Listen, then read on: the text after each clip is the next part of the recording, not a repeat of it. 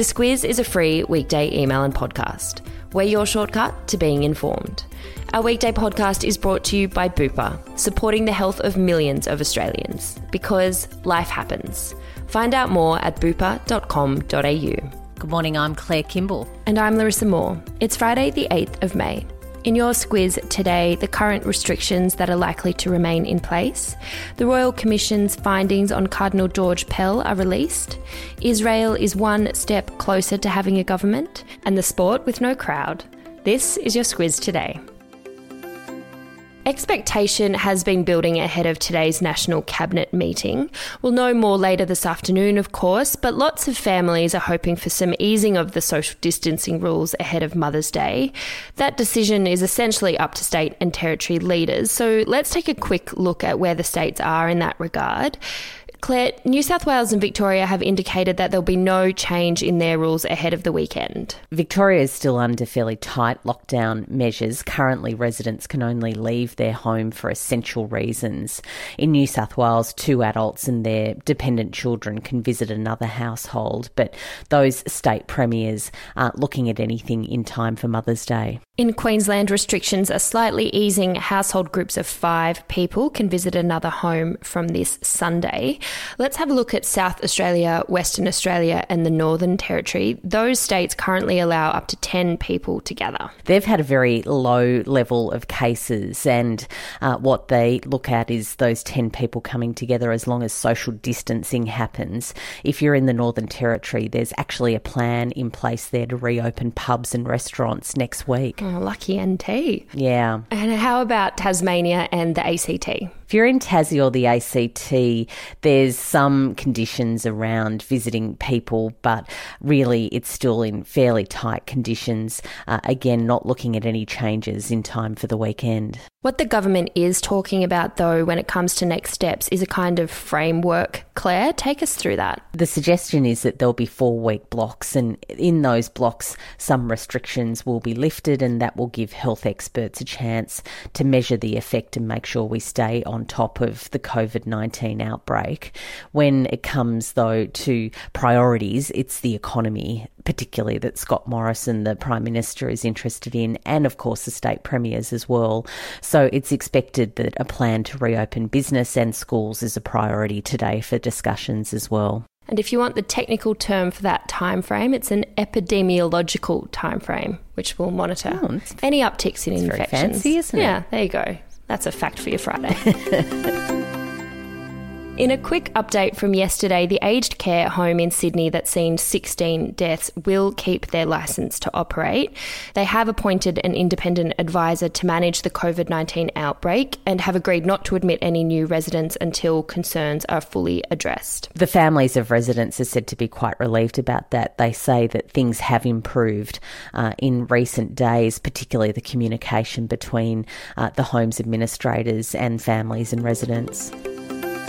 The findings of the Royal Commission into Institutional Child Sexual Abuse on Cardinal George Pell's knowledge and handling of abuse allegations within the Catholic Church have been released. Much of this had previously been redacted while his own case was going on. What were the findings of the Commission, Claire? Long story short, what commissioners found was that Pell was conscious of child sexual abuse by clergy as early as 1973. That's certainly something that campaigners against clerical child abuse thought, and now that seems to be borne out in that big investigation that was, of course, a big deal when those findings were released in 2017. Cardinal George Pell says he's surprised by the Commission's findings and says that they aren't supported by evidence. In international news now, Israel is one step closer to locking in their new coalition government after the Supreme Court ruled that Benjamin Netanyahu can legally form a government while facing corruption charges. It doesn't much like the arrangement. It said that it's not really that interested in Netanyahu continuing, and it also has concerns about the deal that has been struck between Prime Minister Netanyahu and his former rival Benny Gantz, who leads the Blue and White Alliance, but it has waved it through, saying that it couldn't stand in the way of either of those things. They'll be sworn into Parliament on May 13. The arrangement will see Netanyahu continue as PM for the next 18 months before Benny Gantz has his 18-month stint. How many elections did it take to get here, Claire? 3 elections and a year of uncertainty. So it's been a long haul, that one. A long road indeed. And back in Venezuela, one of the 2 US soldiers involved in an alleged armed incursion to overthrow President Nicolas Maduro has appeared in a video broadcast seeming to confess to the plot. What analysts say is they're not really sure whether he has been put under coercion to say what he said, which is that the American government was well aware that this operation was on and that there is an intention to overthrow the government of Nicolas Maduro. US Secretary of State Mike Pompeo says the government will use every tool to get the 2 former US soldiers home. And it being Friday, we've got a couple of great recommendations in our Friday Lights. You've strayed into the sporting arena with some at-home yoga. I was interested in what friends have been saying about doing various exercise through YouTube videos, various things that they've picked up during this time of lockdown. So it took me down a bit of a rabbit hole, and there was a really interesting article that I've put a link into there about Yoga with Adrienne, which is one of the more popular offers on YouTube. And, you know, she does everything from, you know, if you sit at your desk for too long through to, you know, whether you're just feeling a bit anxious and need to do a bit of stretching. So, yeah, it's an interesting look at that whole field. It's said that her videos are like doing yoga with a really nice neighbour, and I think that just sounds lovely. It does sound a bit nice. If I have to exercise. If you have to, yeah, that's right. And if you're after a good belly laugh, check out the video of a reporter in the US fleeing in terror from a turkey. You're not scared of turkeys, Claire. You found this very funny. I grew up with geese, so, you know, if you can stand up to geese, then you can stand up to any of those birds. But, yeah, Terrible Tom is his name. It's a video that's been around for a while, but I was only made aware of it this week, and I've watched it, I think, about 8 or 9 times. It just makes me laugh a lot. It's good for the belly laughs, that's for sure. And if you've been spending more time in the kitchen than usual, then you've probably run yourself into a kitchen injury. We've also got a link in the Squiz Today email on how to deal with some of those common ones, such as oven burns, which is my specialty.